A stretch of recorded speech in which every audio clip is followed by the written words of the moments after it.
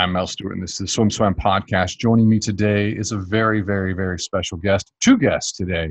Today, these are my favorite kind of podcasts because today we have director Ryan Rundle of the documentary film Afterlife, and we have two-time Olympian and all-around great swole push-up man, Mike Alexandrov. Hey, thanks for having us, Mel.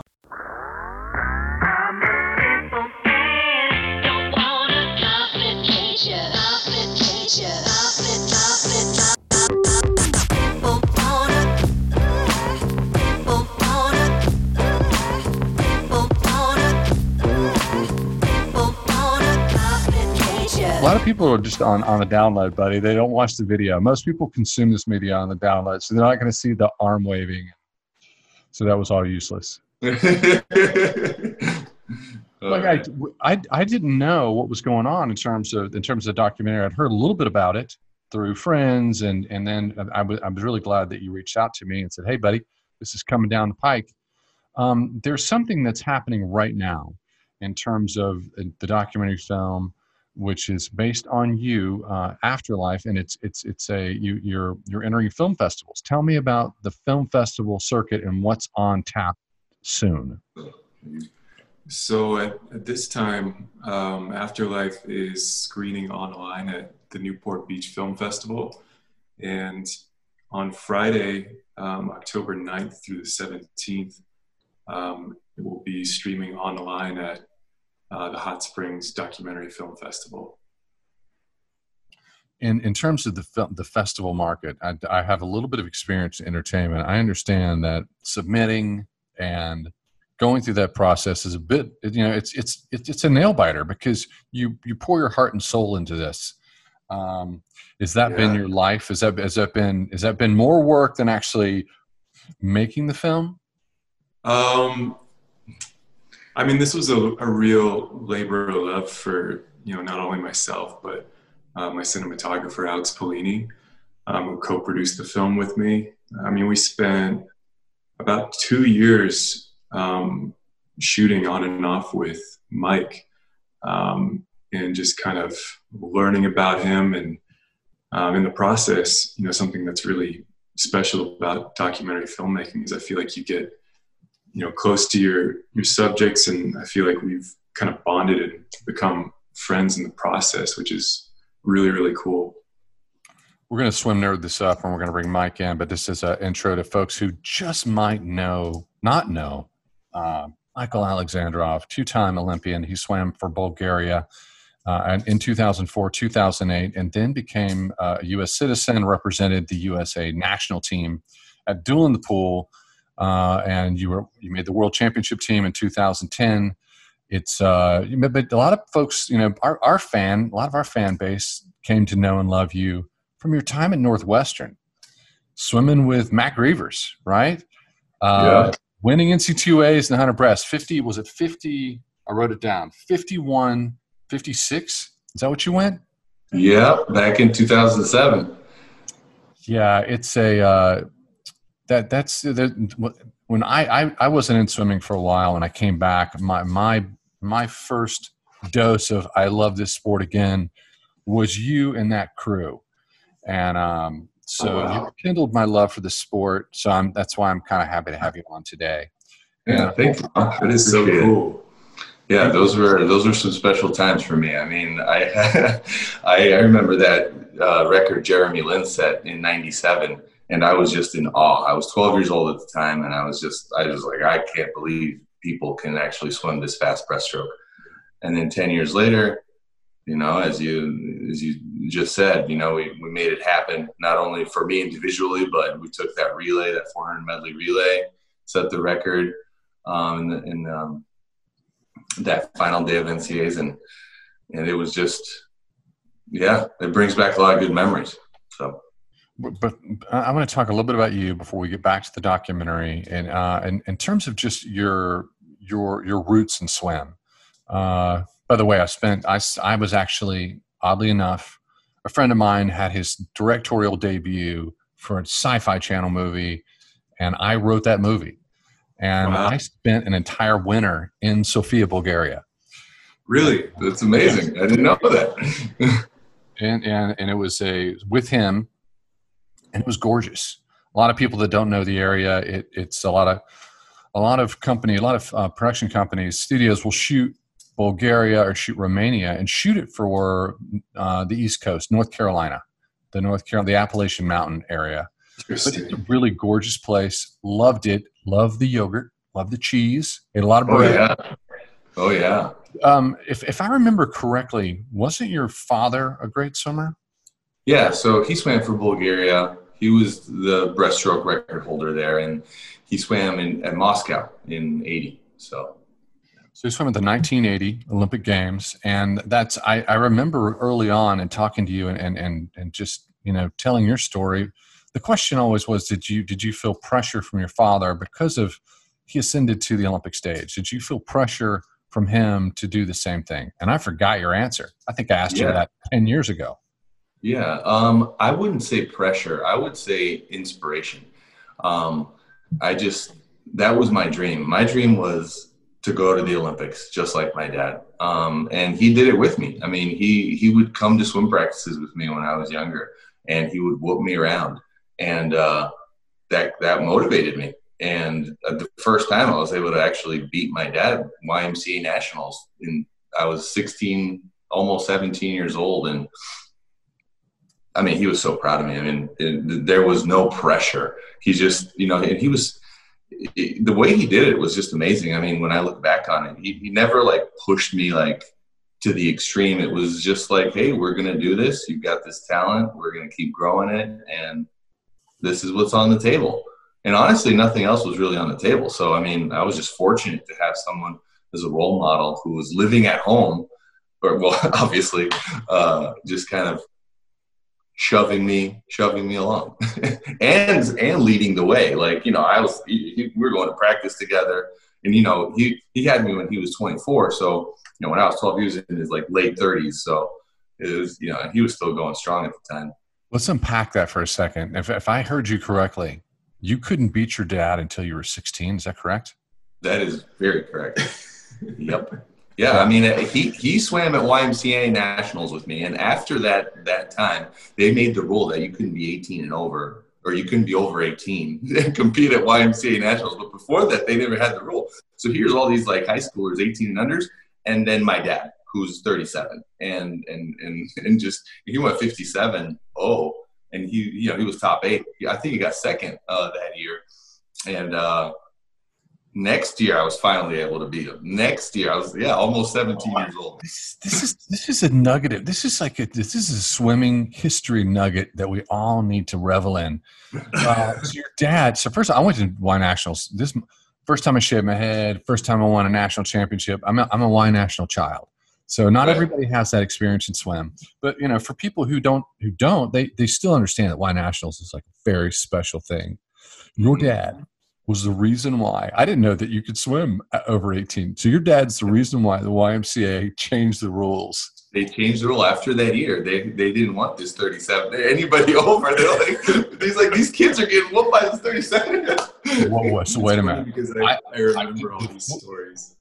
Full disclosure, I have not seen the documentary because shame on Ryan. I didn't get a screener before we got this podcast, but we're trying to get this media rolling before the festivals all happen. And Ryan, did you cover this swimming nugget of history with Dad and Y Nationals? Is this in the documentary? We probably spent close to 8 hours over the course of those 2 years interviewing Mike. And like I mentioned before, all of these stories I'm very familiar with because I listened to them over and over and over in the recordings. But this, I don't believe we included in the documentary, but it's in there. It's in there. Us competing at YMCA Nationals is in there, but it's not, included directly. Sure. But there's a couple of shots that you'll see. It's in Fort Lauderdale at that pool with my dad after the ceremonies, and we both have our national team gear on. Oh, is that what that archival footage is from? That is definitely. Oh, okay, cool. We got a lot of great archival footage from Plum and his father, and some of it is really, really remarkable. Just like very full of energy and emotion. And one of my favorites was actually, you mentioned the race in 2007. And that was my favorite story we probably asked you about that on 2 or 3 different occasions. And every time Mike would talk about it, his face would just light up, and you could feel the energy, you could feel that feeling. And that was always so exciting for me. Swimming is it's kind of like a religion. That upsets people sometimes when I say it, but that sports are, and for most people around the world, we spend so much time, we're so dedicated to it. It has a spiritual through line and thread that just infects us. Especially when you spend your whole life doing it, your whole childhood. I mean, it seems like 24/7. You guys are like Spartan warriors, Mike's had a long career, long pro career. He's always been in the hunt. So how did the documentary film Afterlife come about? Because you captured for 2 years. What is it? Tell me the genesis. When were you sitting on the couch and we're like, we're doing this? I thought about it. It's happening. It was actually after Mike and I got together for, I think, coffee or tea at one point. My first time meeting him, and he just told me a little bit about his story and where he came from and what he was doing. And at the time, he was just really on a mission to get on the Olympic team for Tokyo in 2020. And I just thought it was really remarkable to be essentially aging out of something that you've done your whole life and still want to push for more. And I wanted to understand why, and why he felt so compelled to do this thing. And it took me a couple of years to really grasp it. I feel like it took that long for me to fully understand where this person was coming from. And it was just a really remarkable journey for me and my cinematographer. And cinematographers and directors love the medium of water. Oh yeah, Alex had a blast with that. I'm really excited to send you the screener now, and I'm kind of bummed that I didn't beforehand. I could have stopped my Netflix or HBO Max and had this exclusive moment with my spouse. Opportunity missed. But I do want to see it. The interesting thing is that I think this is the swimming community steps up and they do consume this media, because it's so rare that we get a film with great production value that tells stories in this long form format. So how long is the film? The film, ironically, is about 12 minutes. But one of the hardest things for me in the editing room was deciding what to lose, what we could live without. Because I feel like, honestly, we could have made a feature out of this story. It's so you need at least 6 hours, because I know this guy, I know him personally, and we could have made the Apocalypse Now redux of swimming movies. It's so you're curated, you're 12 minutes, and so we have a very tight narrative. If I had to ask you what is the takeaway, as a filmmaker, you're telling a story. You come with a mission. I'm going to say this. I know this about the story. I need to earn it and achieve it and tell this story. Yeah. And you're hoping that iteration of what that story is has different meanings for different people, because they're going to personalize it. What was that message that you wanted to earn and convey about Michael? I think what struck me originally about Mike's story, and then even more so when we finished the documentary, was its universal nature. I feel like it's a very, very human story. It's a conflict that all of us at some point or another will encounter in our lifetime. Mike and other professional athletes just encountered it sooner.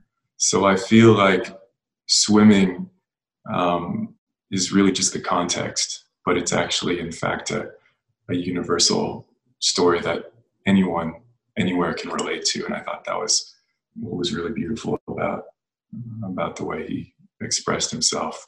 And honestly, it took a lot of courage for him to go there. And I really, really admire that. So thank you, Ren. Yeah, I think it really portrays when I watch it,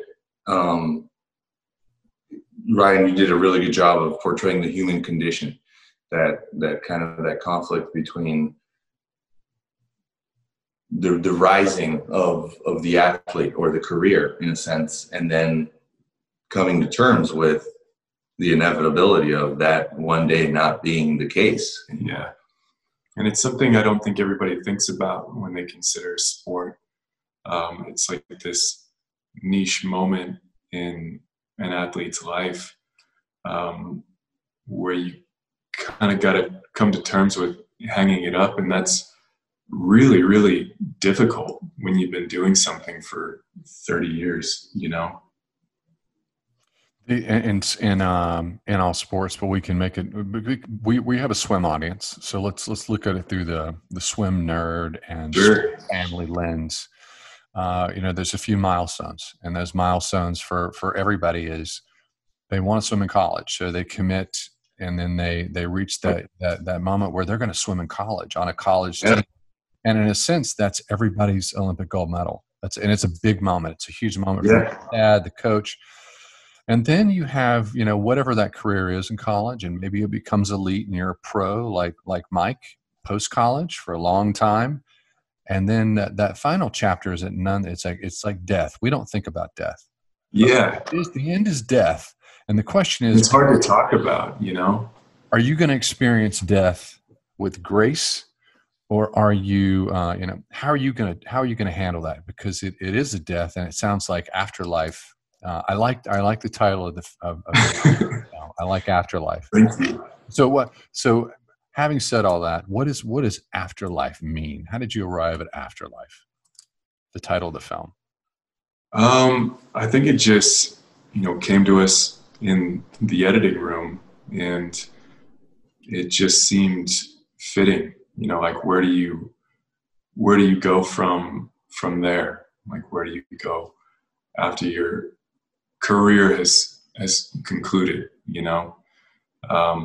because it's difficult, because you're retiring really at the prime of your life. You're roughly 30 years old or so in a lot of cases, and you have the whole rest of your life ahead of you. And now the question, I feel like, is what do you do with all that now that you've poured all of this time and energy into this thing, and you are that thing? That is your identity. Who are you now? Mike, who are you? Yeah, who am I? I don't know. What? Yeah, no, that's true. It's the way that you think all of these experiences through the sport and all these moments and all the training, prepare you for the rest of your life. And in a sense, they do. You build a sense of resilience. But it's a compartmentalized part of your life, and it can apply for sure to the rest of your life. And that all of the fundamentals that I've developed from the swimming world. But still, as you age, as you progress, it still doesn't prepare you for the rest of that life. The rest of your life, in a sense, you're not fully like, okay, I'm set, here I go, now this is it. It's still an unknown, just like every day of our life is an unknown. And what we do yesterday definitely prepares us for today, but it's not, 100%. So that it captures that as well, that part of the story, which I think is really cool. Where does I don't want to give it away. I want people to watch the film, but so if I start moving in a direction of giving anything away, you can say, Mel, stop. But just catch us up now. Where are you at now? Where are you at personally? Where are you at? I know that you're fanatical about your fitness, and I felt like you would always swim for the rest of your life, no matter what. What's going on with you? Yes, that's right. I am still swimming. As just, for exercise. I'm fortunate to have, a 25-yard pool. And so I get my friends over. We do a couple, swim sessions a week. Sometimes we get up early and relive the early morning practices, and we call it, shredding for the wedding season, things like that. So, it's still really fun to relive those moments with friends or even personally in the water. But now I'm in physical therapy school, so as we've had some interviews before where I was doing personal training and some swim coaching, and now I'm kind of trying to, grow my education a little bit further there. And so that's in the making right now. And then, I do a lot of swim coaching. So I work one-on-one with a lot of swimmers. And that's still a big passion of mine. I've been doing that since I was a sophomore in college. So, just teaching swimmers of all levels. Some adults come and don't know how to swim, and then I've got, some very high level high schoolers that are gearing up for hopefully college, for hopefully that part of their career. So I have a lot of fun with that. So that's what's happening right now.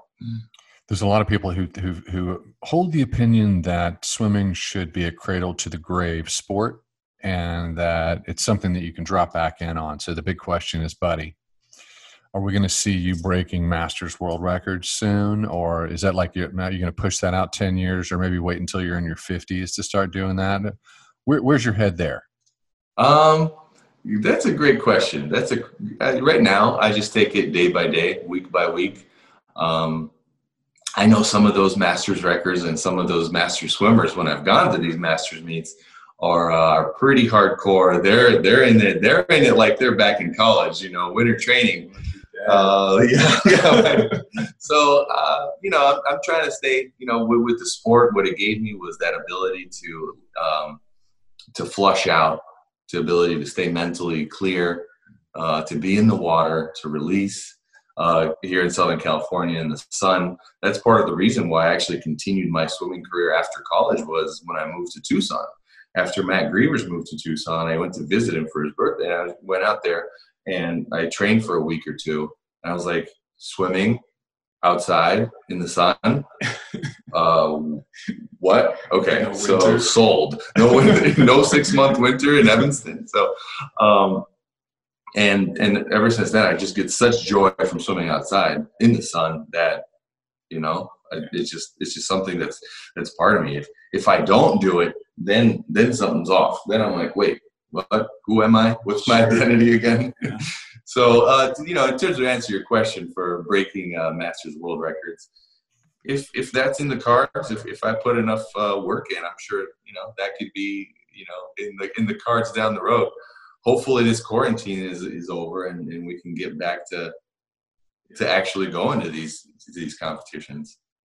I feel like maybe you gave away Afterlife all right there, because it sounds like the thing that you should take away from swim, and sometimes it takes years for it to happen, is that when you're in that space, or when you're in that medium, it's not about what the color of your medal is or what team you're on.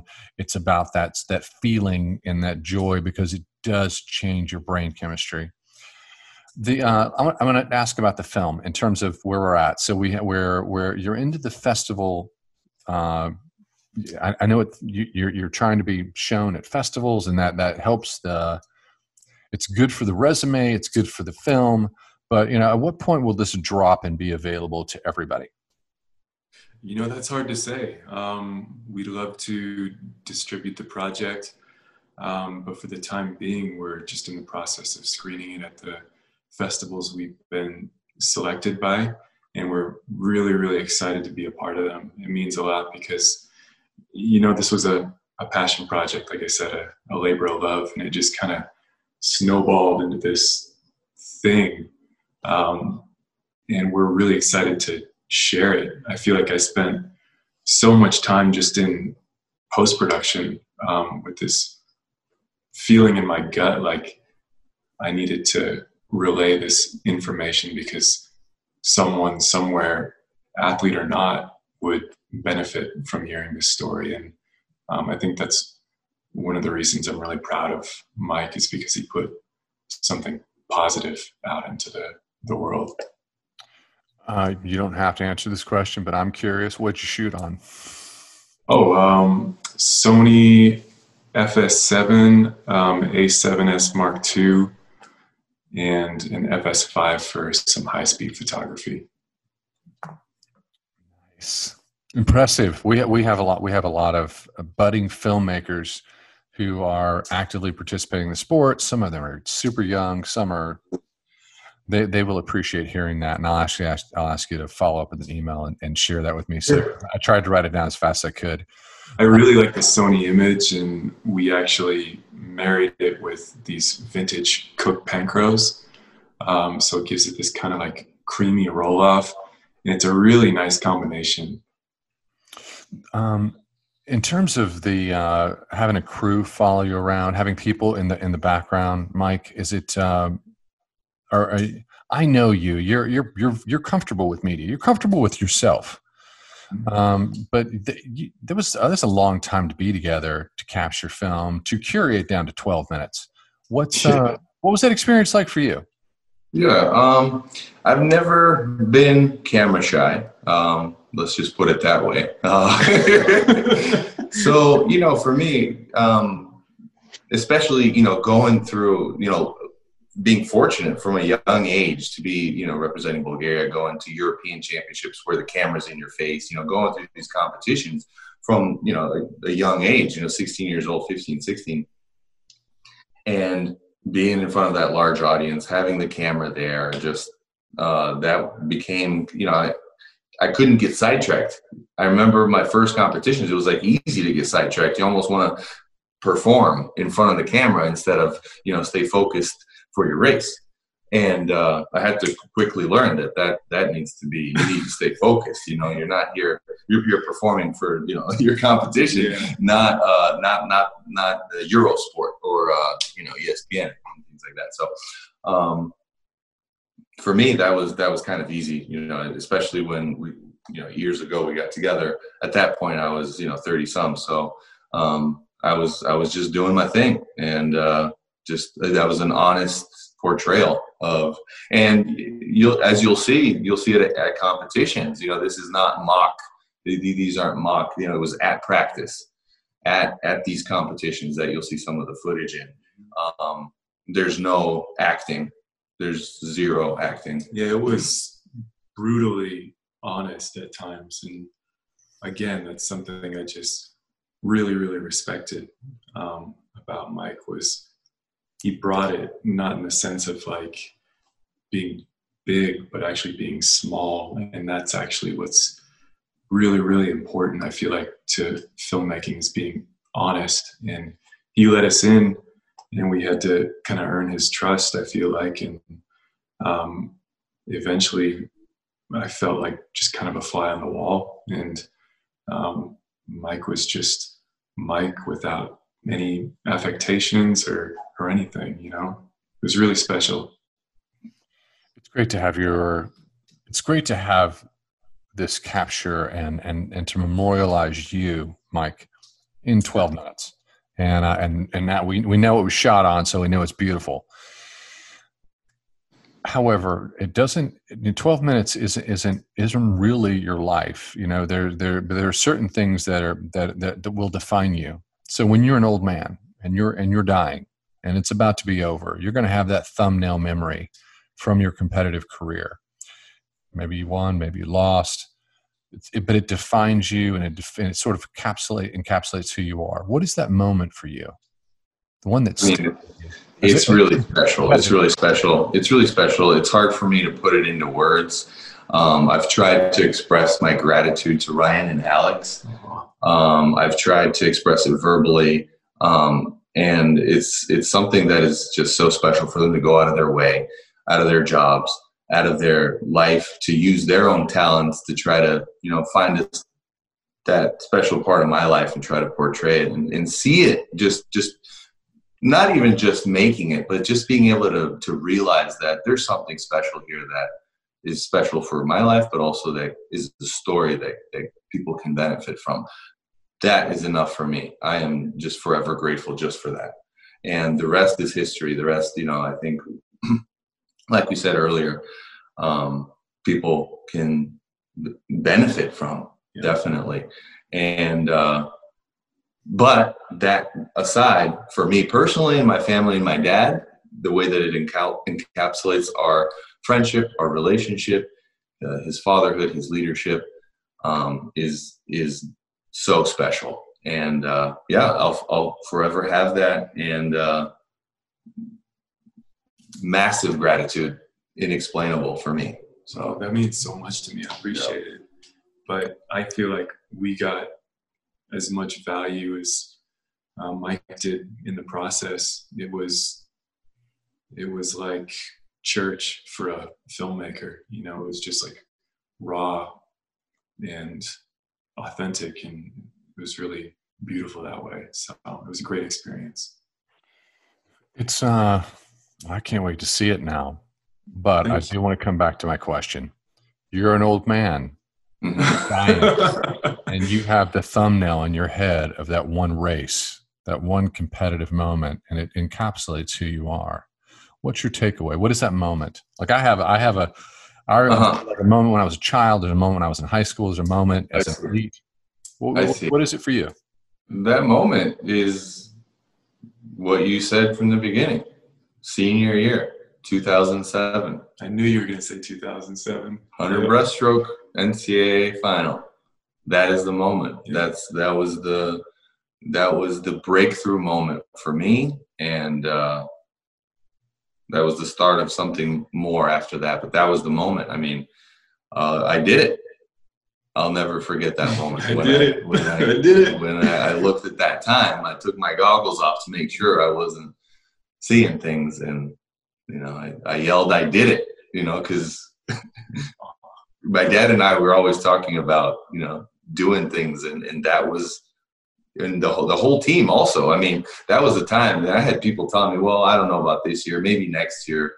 You're going pretty fast now." I had my doubters. And I had my, also the people that said, "You're going to do it. You're going to do it." And then I did it. Yeah.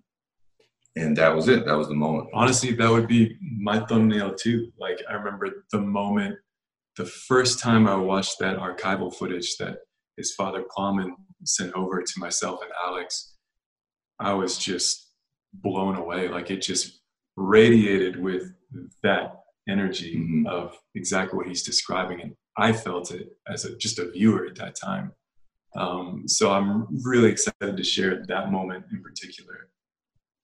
The film is Afterlife, director Ryan Rundle, and our subject, Michael Alexandrov. If you don't know him, to know him is to love him.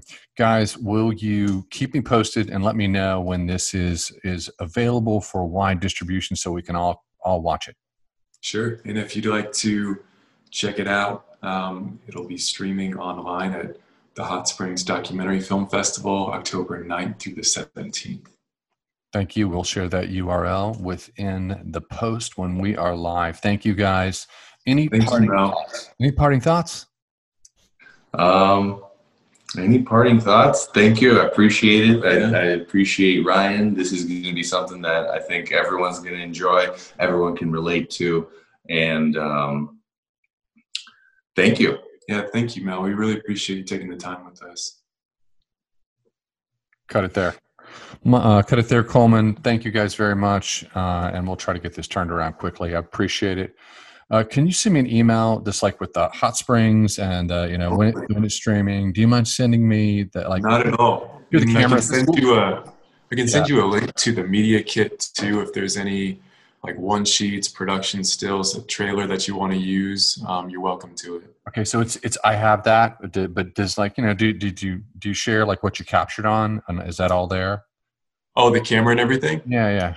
Yeah, I'll give you those details too. I love that you're a film nerd like me. It's not that. It's not that. Our audience is. Oh, okay, cool. Yeah, our audience is. Even better. We've learned to share. People request it so often, we're like crap, and then we put it in. So it's something that's meaningful, and we like to make everybody happy. And it might just be that hey, you're going to find people that love swim but also love filmmaking, and they're gonna want to drop in, and this is going to be cool. Anyway, so camera, body, and then film festival dates and URL. That's it. Okay, gotcha. As while you're on camera, do we have can SwimSwam use this media to report? Absolutely. Yeah. Yes, thank you. All right, guys. You guys have a great day. Thank you for doing this and turning around and showing up so early in the morning. Mel? Yeah, thank you, Mel.